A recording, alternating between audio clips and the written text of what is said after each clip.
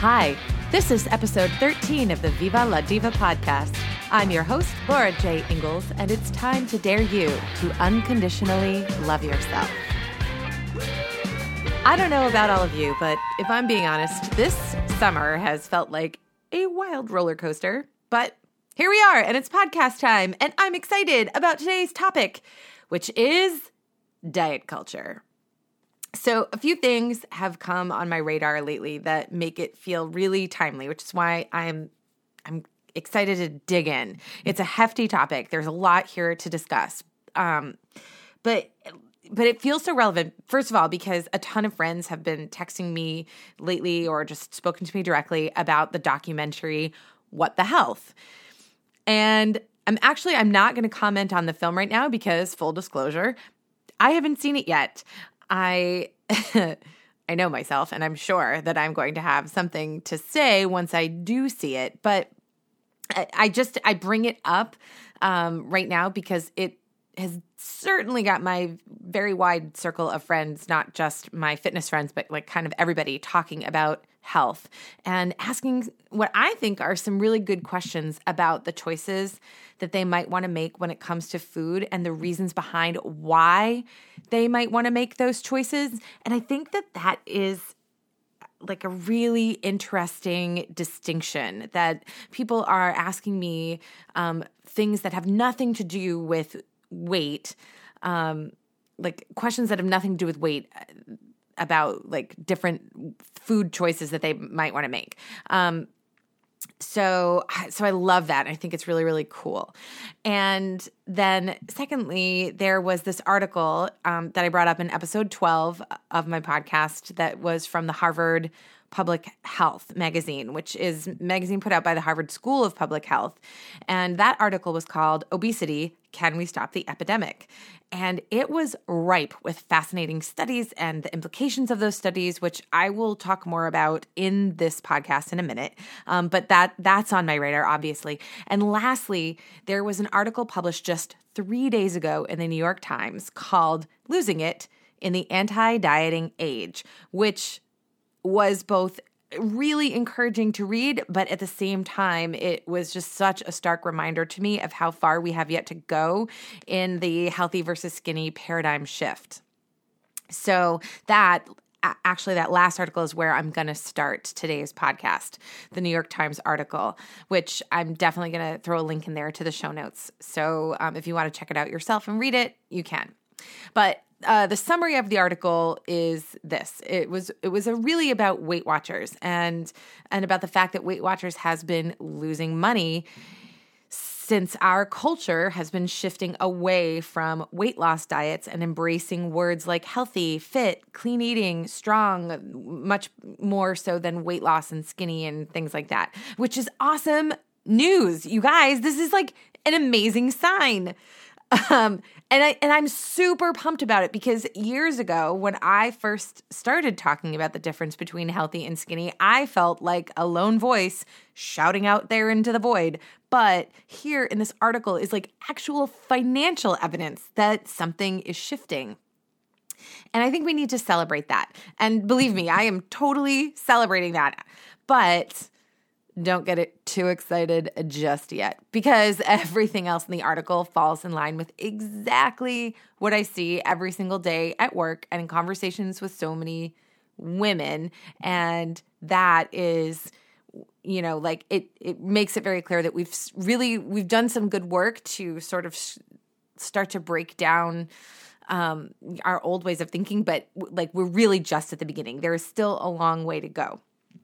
So, this article, it was so cool. But one of the things it's looking at is that in this shifting culture, Weight Watchers has an inherent marketing problem. I mean, they are called Weight Watchers, which everybody associates with weight loss and dieting because that's what they've been about for, like the entirety of their existence.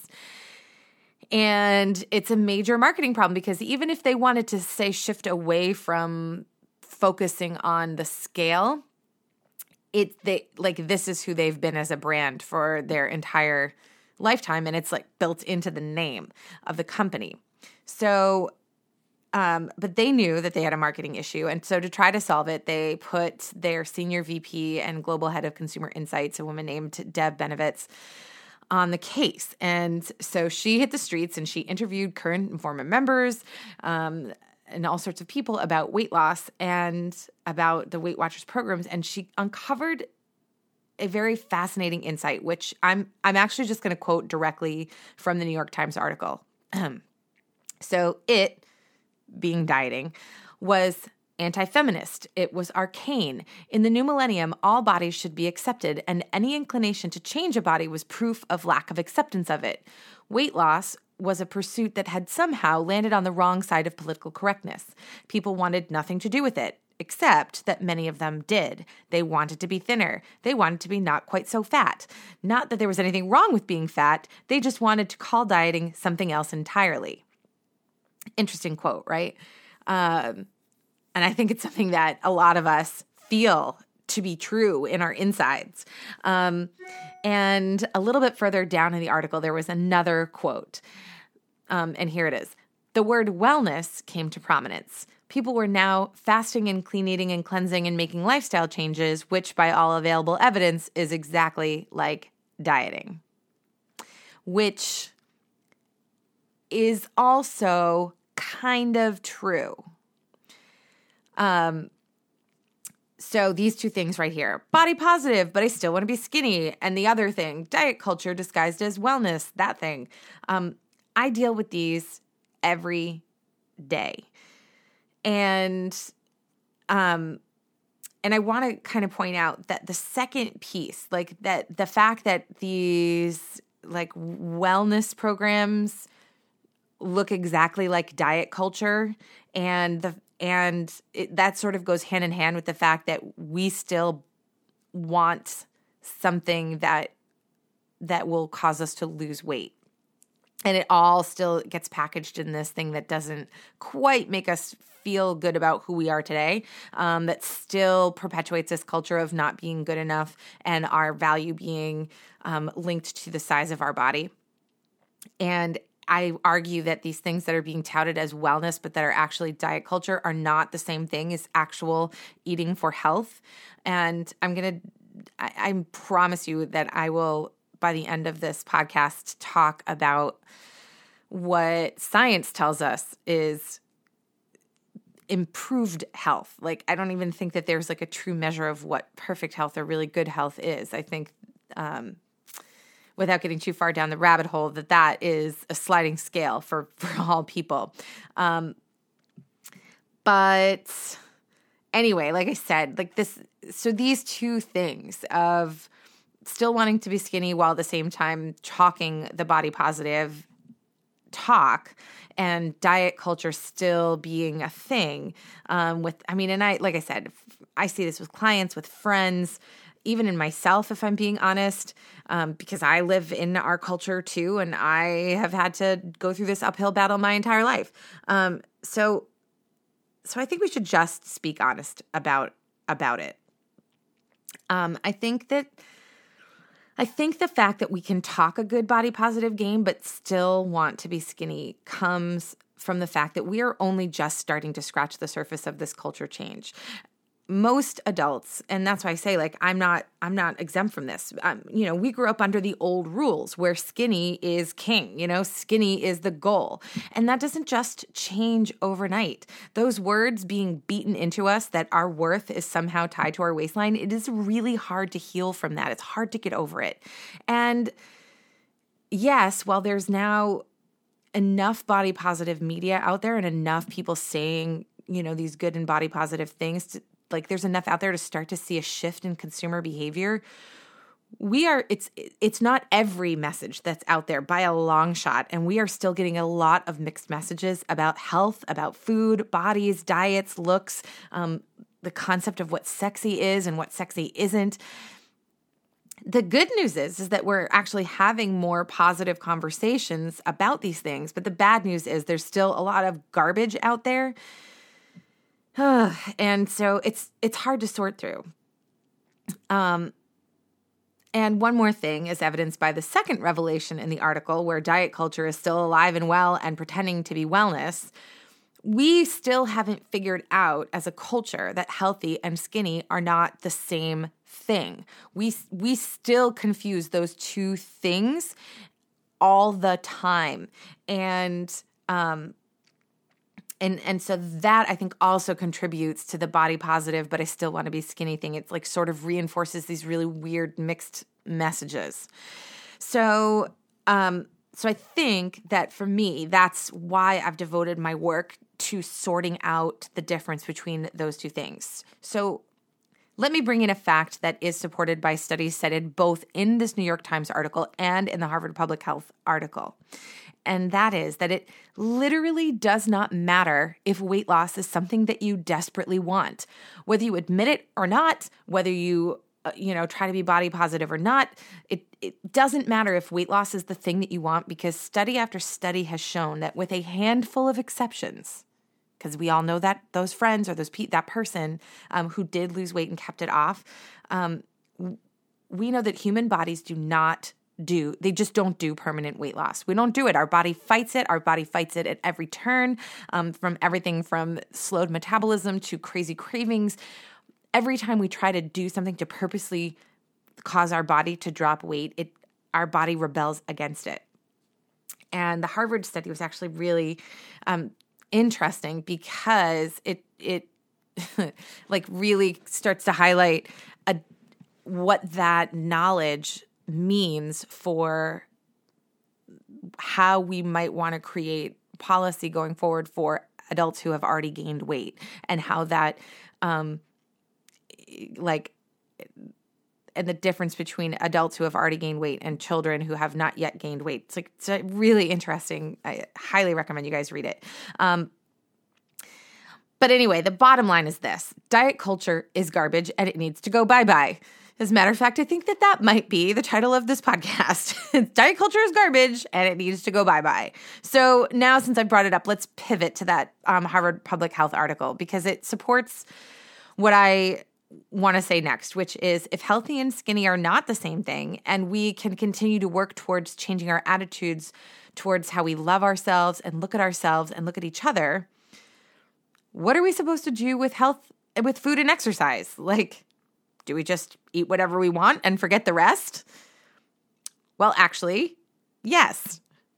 That's exactly what we do. And that might surprise you, coming from a health coach and nutrition expert and self-proclaimed salad eater.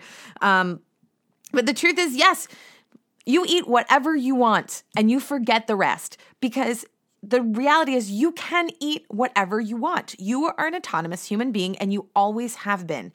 And you choose what you want based on the information available to you, in combination with a lot of other factors, social pressure, personal love.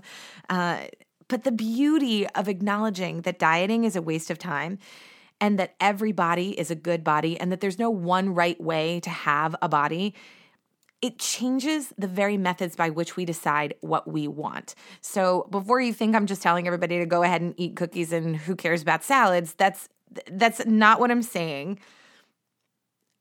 What I'm saying is, if that's what you want, that's your choice. But I don't think that that's really what people want all the time. It might be what we want sometimes, but I think when we talk about what is it that you want, armed with a little bit of knowledge about science and about how our bodies function and how food interacts with our body, which is we're constantly learning more about this. It changes what we want to choose.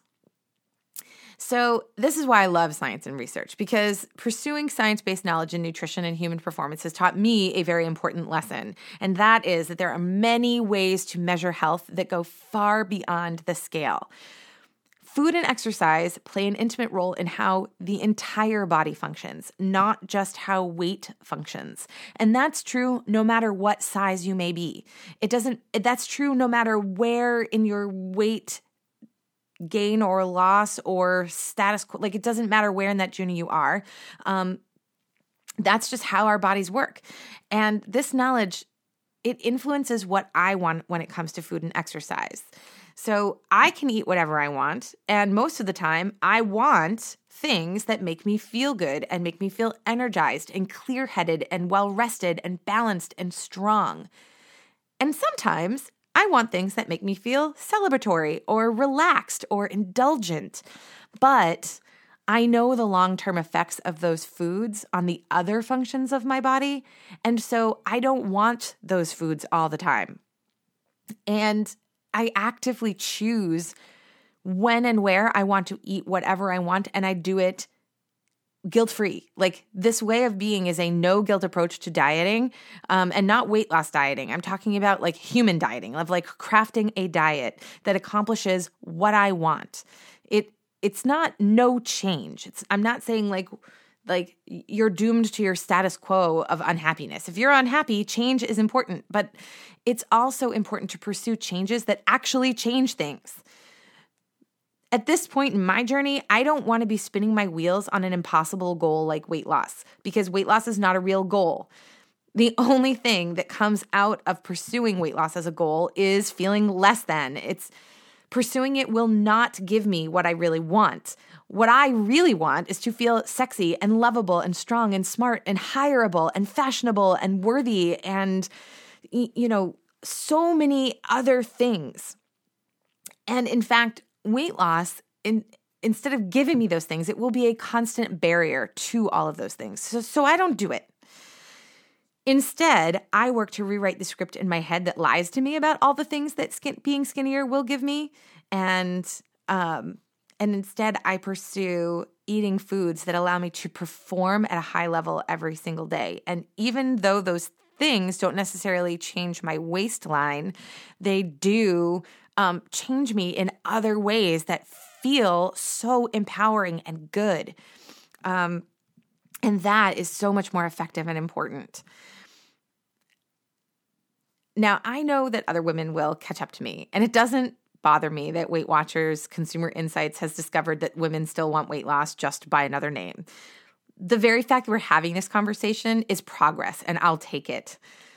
And I will keep forging ahead with the next step of actually not wanting weight loss and ending fat phobia. And I hope that other people will come along with me. So far, so good. Like, right? I started talking about this stuff like 15 years ago, and it's taken 15 years, and we're actually having the conversation now on a wider scale. So I think that everyone will continue to catch up as long as those of us keep, who are really starting to get more comfortable with not wanting weight loss, continue the conversation. And on fat phobia, I really being fat is not something to be afraid of. It's a boogeyman under the bed, and it is time to flip on the lights. And I have a couple of thoughts about how we can do that together. My first thought about how we can turn the lights on and get rid of the boogeyman of fat phobia is I think we all need to start minding our own damn business when it comes to other people's weight. It's none of your business. Instead, I would like to see us start to love and value others as they are right now, today, as a person who's trying their best to be a human and be alive and survive in this world. We need to make a collective effort to end the stigma that fat is bad, ugly, or something that a person should be ashamed of, because it literally gets us nowhere. It doesn't solve any problems, zero problems. It just makes people feel bad, which perpetuates bad things. Second, and maybe this second thing should be the first thing, but it is to love and value yourself as you are right now. Like, to get down and dirty with the you who is today. Like the today you, right now, you are worthy and sexy and valuable and lovable right now. A future or past version of you is not more worthy of respect than the current version of you. A future or past you isn't sexier or more lovable than the current you. And sure, you can craft a healthier or stronger version of yourself. You can experience personal growth that changes how you interact with others or how you interact with yourself. But self-worth is the foundation on which you build those things. It's not the other way around. You have to start with love, and then everything else grows from there. So lastly, I want to address the issue of health, because that is the thing that people keep coming back to about why weight loss is important. And I just think we're so confused about it. But part of the reason that we're so confused about it is that it cannot be denied that we have a society-wide health crisis on our hands. And we keep calling it an obesity crisis, but it's actually not just obesity that's been on the rise, and obesity itself is not the thing that's the problem. It's this whole host of serious health risks, of which obesity is merely one symptom. People can have these other health risks and not be obese, although we know from data that these other health risks are correlated with obesity. Obesity is one symptom of some of these things. And these other health risks, for example, heart disease, diabetes, mental health disorders, and cancer, they are actually really different from obesity itself, like that one symptom, because those other health conditions can be improved through lifestyle changes and can be measured without using a scale. And we also don't always, with the exception of maybe mental health disorders, we don't tie that sense of self-worth to those other conditions, probably because they can be fixed or changed or improved or whatever. The research outlined in the Harvard article, it makes the argument for non-weight related interventions in adults, meaning that it's important that we start measuring health improvements through other metrics besides the scale, since effort towards permanent weight loss are largely ineffective, but efforts towards improving something, say, like cholesterol or blood sugar or the gut microbiome, that those things can be improved and we can measure them. We can measure that improvement. And simultaneously, what's really interesting is it argues that weight gain can be prevented in children and young people, and it recommends taking steps such as improving the eating, exercise, sleep, and stress habits in children, and gives a whole bunch of policy recommendations on how to do that to minimize the risk of developing health problems later. And why I think I was so interested in what really grabbed me is that the behaviors to accomplish both of these goals, like these seemingly separate goals of prevention in children and improvement in other health risk factors in adults, they're actually the same. They're the same action steps. Like, it's the same things. Some of the policy ways of how to achieve the desired behaviors is different, but like ultimately what we all need to do is move more, get more vegetables, have better quality protein sources, eat more whole grains and whole food carbohydrates, have less processed sugar, less like processed everything, more sleep, better stress management habits, a greater sense of self-efficacy and purpose, more stability in the home, more stability in our finances, better relationships. In certain populations, things like social justice make a difference. But at the bottom line is it's not about weight. Like, it is not about weight. Diet culture does not create any of these conditions that, that give rise to the healthy things on that list. So the diet culture has got to go. I am woman, hear me roar. I don't know. Like, we need some sort of cry, or like battle cry, or I don't know. But anyway, so I think that's enough of the message for today. Diet culture is garbage and it needs to go. It is not helping us achieve any of the things that we want, from feeling better about who we are to actually achieving something related to like good health and achieving our life goals and our love goals and our relationship goals and our self goals. So it's got to go. Thank you all so much for tuning in. And I know that was a hefty episode, and for me, it brought up a lot of complicated topics. And in fact, it has inspired me to start a series of sub-episodes on nutrition, because I think that the more that we can put out some good information and good science, in a way that feels really accessible and not scary and complicated, the easier it will be to figure out what it is that you want for yourself. So be on the lookout for those. And as always, if you loved this episode, please subscribe and rate it on iTunes. Leave a 5-star rating, toss in a couple comments, recommend me to your friends. And don't forget that you can also find me on Twitter and Instagram at LJ Ingalls, or hit up my website, laurajingalls.com, for more podcast episodes. And until next time, Viva la Diva.